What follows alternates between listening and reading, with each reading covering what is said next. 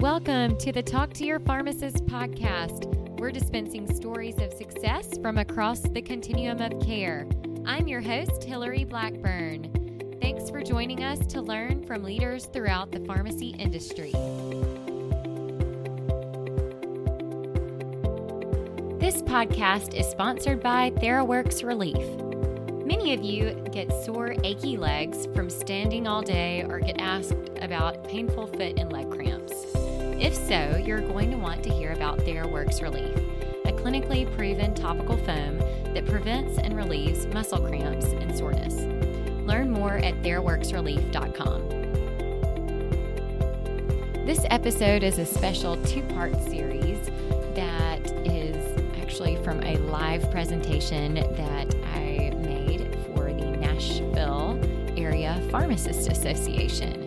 So this is a group that meets every month in the Nashville or Middle Tennessee area and brings together different topics and speakers and as a way for pharmacists in the area to connect. I had the privilege of picking a topic which I selected to be healthcare disruption, and I hope you enjoy the episode.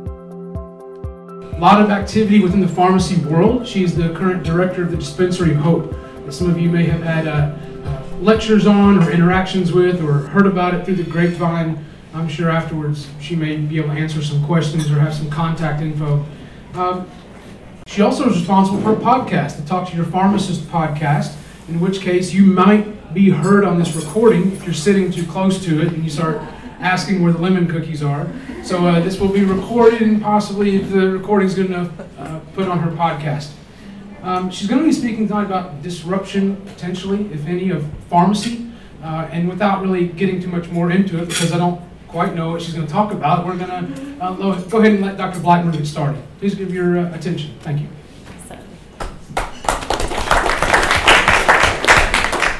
Thanks, Joseph, for that introduction. I'm so excited to be here tonight to talk with you all about the topic of healthcare is getting disrupted. Is pharmacy ready? So how many of you have ever heard the term disruption used associated with healthcare? Anybody? Raise of hands. Don't be shy. Amazon talking about Okay, yes, exactly. Well, disruption changes the way we think, behave, and do business. And the Harvard Business School actually says that disruption displaces an existing market or technology and brings something new and more efficient.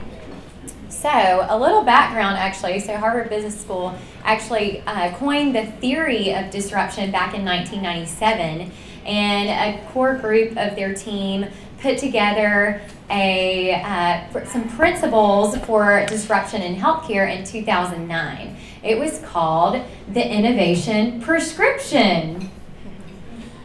Guess what? Pharmacy wasn't mentioned in there. So out of the hundreds of interviews that they did, pharmacy was not something that was really brought up back in 2009. So actually 2 years later, in 2011, APHA invited the lead author to come in and be a keynote speaker for their annual meeting and to talk about some ways that pharmacy can play a role as healthcare is getting disrupted. So the topics that we will be talking about today, hopefully we will talk about identifying current healthcare disruptions, list some roles that pharmacists can play in the changing healthcare market, describe population health and the pharmacist's role, and explain ways that pharmacists can stay up to date and bring value.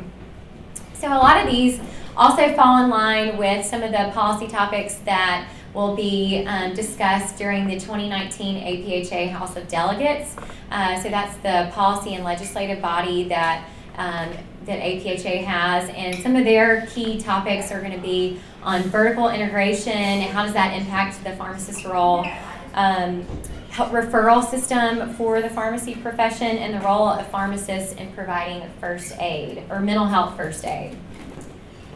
All right, so we know that disruption has been happening for a really long time. I mean, it's been happening forever. We've had a horse and buggy, it goes to a car, And then, none of these companies even existed 20 years ago. So as technology advances, you start to see things like Uber disrupting the transportation industry, or Airbnb. How many of you have ever started looking at an Airbnb or VRBO website versus looking at a hotel? Instagram, they don't even have cameras. It's one of the top photo companies. Netflix, when's the last time that you went to a Blockbuster and actually went and picked out a movie versus just flipping through on your home screen there at your house and were able to check that out? So as this digital disruption is happening, we are going to start to see a lot of other things happening in the healthcare industry. So technology is one of those. So has anyone ever heard of blockchain? Okay, a few hands. Great. So that is a digital ledger that allows two different parties who don't have any history to be able to create contract or secure contracts and build that trust. So it's been used in the banking industry. You may have heard of Bitcoin. So now we're looking at that as a solution for healthcare. Artificial intelligence. So that is basically using a computer to assist humans in detecting or diagnosing diseases. So something that's been rolled out, detecting diabetic retinopathy. Telehealth. Has anybody ever used telehealth to get a prescription? Or maybe they've got a family member. So instead of having to go to urgent care or something, you're able to use a subscription fee. I think St. Thomas has like a $50 a year annual fee, and you have access to any telehealth providers. We're seeing a lot of consolidation in the marketplace. So vertical integrations, lots of mergers and acquisitions. We keep seeing hospitals buying up other hospitals, and lots of other mergers and acquisitions we'll talk about a little bit more. And then supply chain, a lot of disruption happening in the supply chain industry. Also, we've got a couple of things here. So Apple, how many of you have on an Apple Watch? Anybody? So you're wearing digital devices that are keeping track of things. So, another thing that Apple is doing that is going to be really innovative is they're looking to bring your electronic health record portably to you. So, in the past, we've only had, my doctor has that, and if you change providers, then is all of your information or your history being changed from one provider to another? Not really sure, but it's things like that treating your electronic health record like a credit card that you can put in, and that you have control of. Google, you've probably seen Google in the news trying to break into the healthcare market. They are looking at some AI technologies. They've got a couple of different spin-offs, Alphabet, looking at some, accountable care models and different things. And then Amazon, that is a really big, we already talked about that a little bit. We'll do a deep dive with Amazon. CVS, they have a merger going on with Aetna, and they actually just partnered with Teladoc. So think about this. How does a CVS or Walgreens compete with Amazon as Amazon's getting into the prescription market?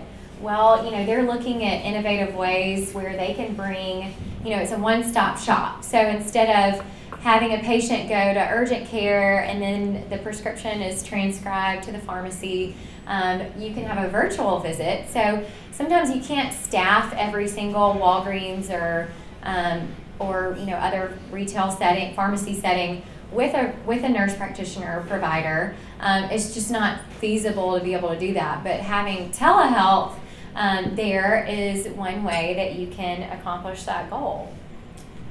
All right, so Amazon. So who all heard about PillPack? Did anybody hear about the PillPack acquisition? So had PillPack been on your radar before you heard the Amazon was being bought. Okay, so a couple of you had heard of it. So, this was a really big deal. It was a $1 billion buy. And so this was a startup created by 2 MIT guys. It was basically started as a competition there in MIT. It was a goal of providing medications simply. So they've got really convenient packaging that helps to package all of the morning meds, evening meds. So for patients that have chronic conditions, multiple prescriptions, it's a really streamlined way of doing that. So why would Amazon be interested in partnering with PillPack? Well, they're already licensed in 50 states. So I don't know about any of you, but I have previously worked at a mail order pharmacy, and I think have 11 pharmacy license still right now. So you have to have a pharmacist license to be able to fill prescriptions in certain states. So that's a feat. And then just the pharmacy license to be able to fill and mail prescriptions into states is a lot to keep up with. So they already had that.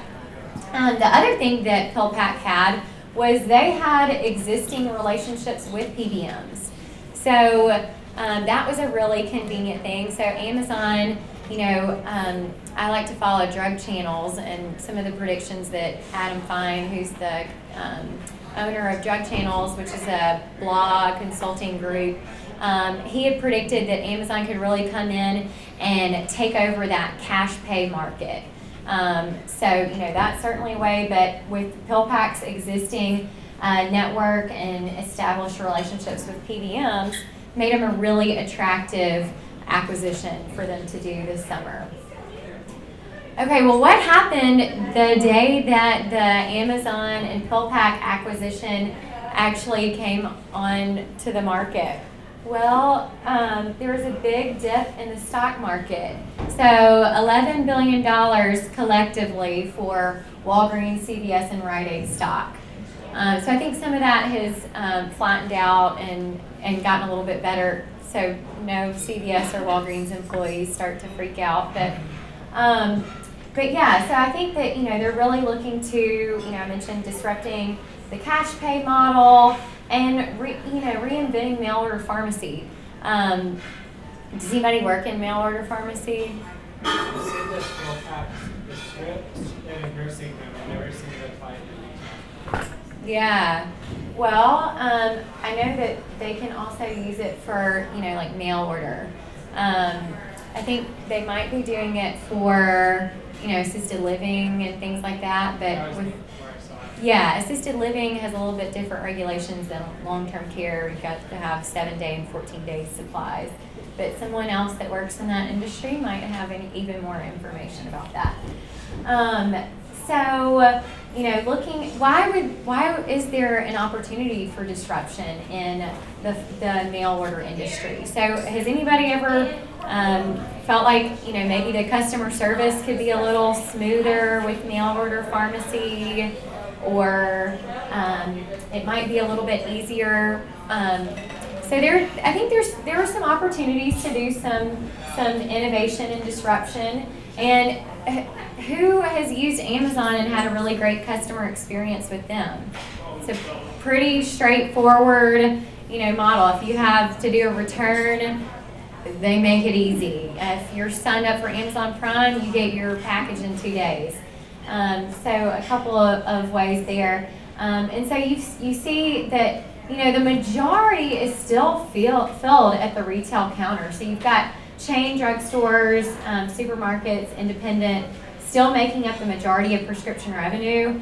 30-day prescriptions, again, still a majority. And then locations. So as I mentioned, the physical footprint that your chain or your independents have is certainly an advantage, because patients like to go up to their pharmacist at the counter, and they've got that relationship, and they know you, and they know that you're going to take care of them. Okay, so consolidation in the industry. So I think just this week, Cigna and Express Scripts Their merger was approved by the DOJ, so there were some concerns about antitrust. So if you can imagine, when these insurers and PBMs are joining, there could be a little bit of concern about, oh, well, are they going to make me, fill all my prescriptions here or there? Or, so a little bit of antitrust concerns. But that was a $67 billion merger, and that was just approved. So you're probably seeing a lot of big vertical integrations happening. And what does that do? That's going to disrupt, probably your organization and where you're practicing. So it's good to be aware of that. PBM disruption. Who all has heard anything in the news over the last couple of weeks or months about PBMs? Trump threatened to take away safe harbor. Yeah, so they are under a lot of scrutiny. So I think he is one that he's looking at the supply chain and where you've got, it's very pharmaceutical, I guess, diagram about who gets paid and reimbursed is very complex, and so he's looking at, the model going, where does the PBM fit in? And so things like, big price spreads, what a pharmacy is paid varies dramatically based on, the type of contract or the type of insurance that a patient has. So that's under a lot of scrutiny. They also are trying to remove the anti-gag clause. So did anybody know what the gag clause was until this really began? I honestly didn't even know about it. And I'm on the TPA Legislative and Policy Committee, and that was brought up several months ago, and I'm going, I had no idea that there was a gag clause that pharmacists were not allowed by the PBM to tell a Medicare patient what their lowest cost prescription option was. So if the patient walks in and their cash price is going to be cheaper than going through their insurance, which would be $200 or $300, we weren't allowed to tell the patient that. But now they're rolling back some of those regulations. Okay, so supply chain. So we had a little teaser about blockchain. And who all has heard of DSCSA, or the Drug Supply Chain and Security Act? Hopefully everybody, because it's going to impact the entire pharmacy industry. So basically what happened several years ago when the fungal meningitis outbreaks came out, they wanted to put in some legislation to prevent that from happening. So something happened in the supply chain. Patients got adulterated product. They died. We're like, how do we fix this? So they came out with this new regulation that has a stepwise approach. So manufacturers, I think, have to integrate this first. So their manufacturer is actually called T1. The wholesaler is T2, and the hospital or pharmacy is T3. So for serialization, they didn't mandate, or they and the legislators did not mandate how serialization had to occur. They just said this has to happen, and they gave certain dates for milestones of when that needed to happen. So you've got the Center for Supply Chain Studies that is coming up with a lot of different models, and blockchain is one of those, because when you have different organizations that don't necessarily want to share everything, they maybe only want to share a little bit of something. So if you use the blockchain technology and build on those blocks of trust, then you only have access to that which you were supposed to have. Okay, so another disruption in the supply chain that actually happened here in the Middle Tennessee area is with the Dispensary of Hope. So how we got our start was really about 10 years ago. A Michelin-minded physician realized that he had all these samples in his sample closet that were going to waste. And he started taking those samples to free clinics around the Nashville and Middle Tennessee area. And then he started getting his friends doing that. They had the Kiwanis Club of Murfreesboro that was taking garbage sacks of samples around. And so that got a little unwieldy. It all follows within the PDMA. So there is a flow chart within the PDMA that allows for charitable donations. So it did follow that. But as you can imagine, they took it to St. Thomas Health, who actually created a nonprofit back in 2006. So for many years, we had what was called the Hope Box program. We had over 700 physician practices all over the country who were participating, and it was a Netflix model. So we would send out red totes, and they would fill it in with samples and send it back to Dispensary of Hope in Nashville, and we would distribute it to clinics and pharmacies to patients in need. Well, that model has changed to now Dispensary of Hope works primarily with pharmaceutical companies. So we're partnered with over 25 generic pharmaceutical companies at this point, and they generously donate because there's surplus in the supply chain. So just to keep up with supply and demand, they have to overproduce.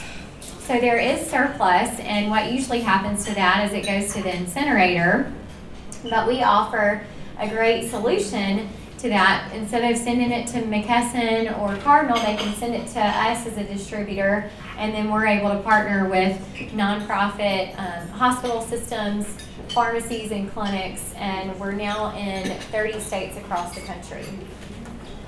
So in 2017, we received donations valued at over $60 million from manufacturers to provide network partners with medication to fill over 900,000 prescriptions. We've already met 1 million prescriptions, representing over 407,000 patient encounters.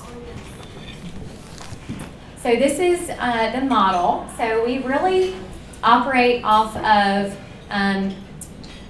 trust and collaborative leadership. So we have different stakeholders that we work with. So on this side, the pharmaceutical manufacturers. So they do get a tax benefit from donating to us, and we have a set formulary that I lead that team that develops the formulary. Our focus right now is on primary care medications. We're track and trace or DSCSA compliant. We're licensed by every state that we operate in. They get an itemized receipt, etc. And then it's going to all of these partners who are our other stakeholders.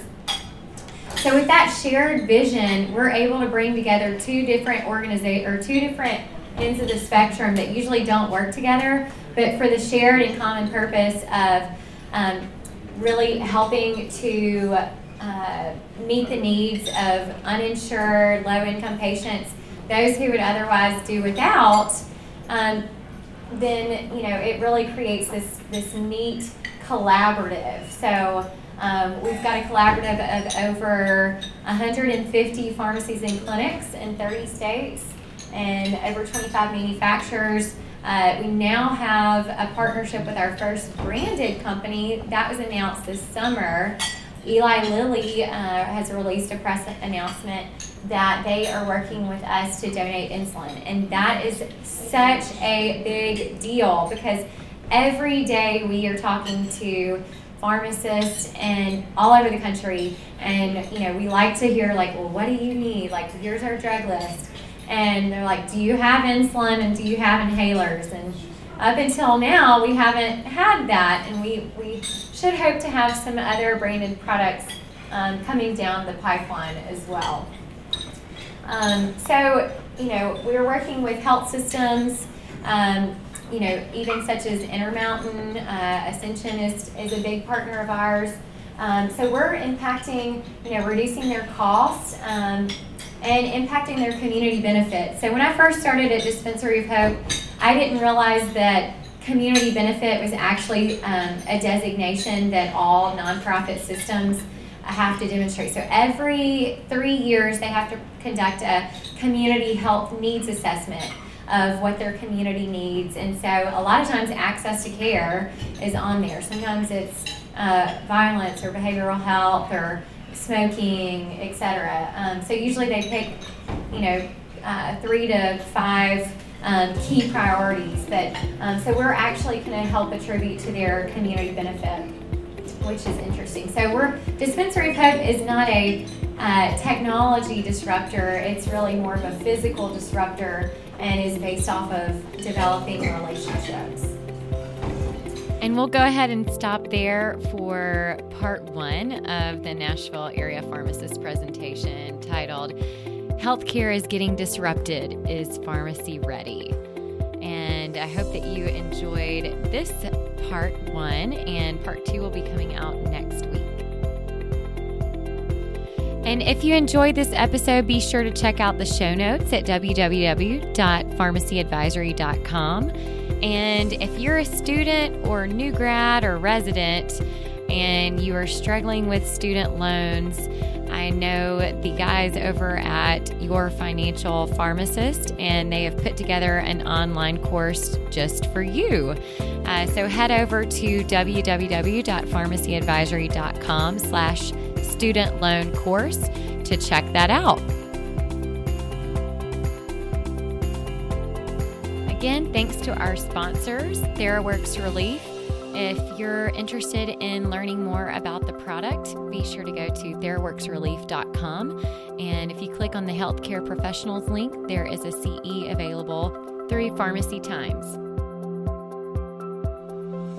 Thanks for listening to this episode of Talk to Your Pharmacist, produced by the Pharmacy Advisory Group. If you liked this episode, let us know by subscribing to the podcast, rating, and reviewing it. Share it with friends. And if you want to be a guest or know a pharmacist leader who has a great story to tell, connect with me, Hillary Blackburn, on LinkedIn and check out our Facebook page, Pharmacy Advisory Group, for updates on new podcasts. Thanks for listening.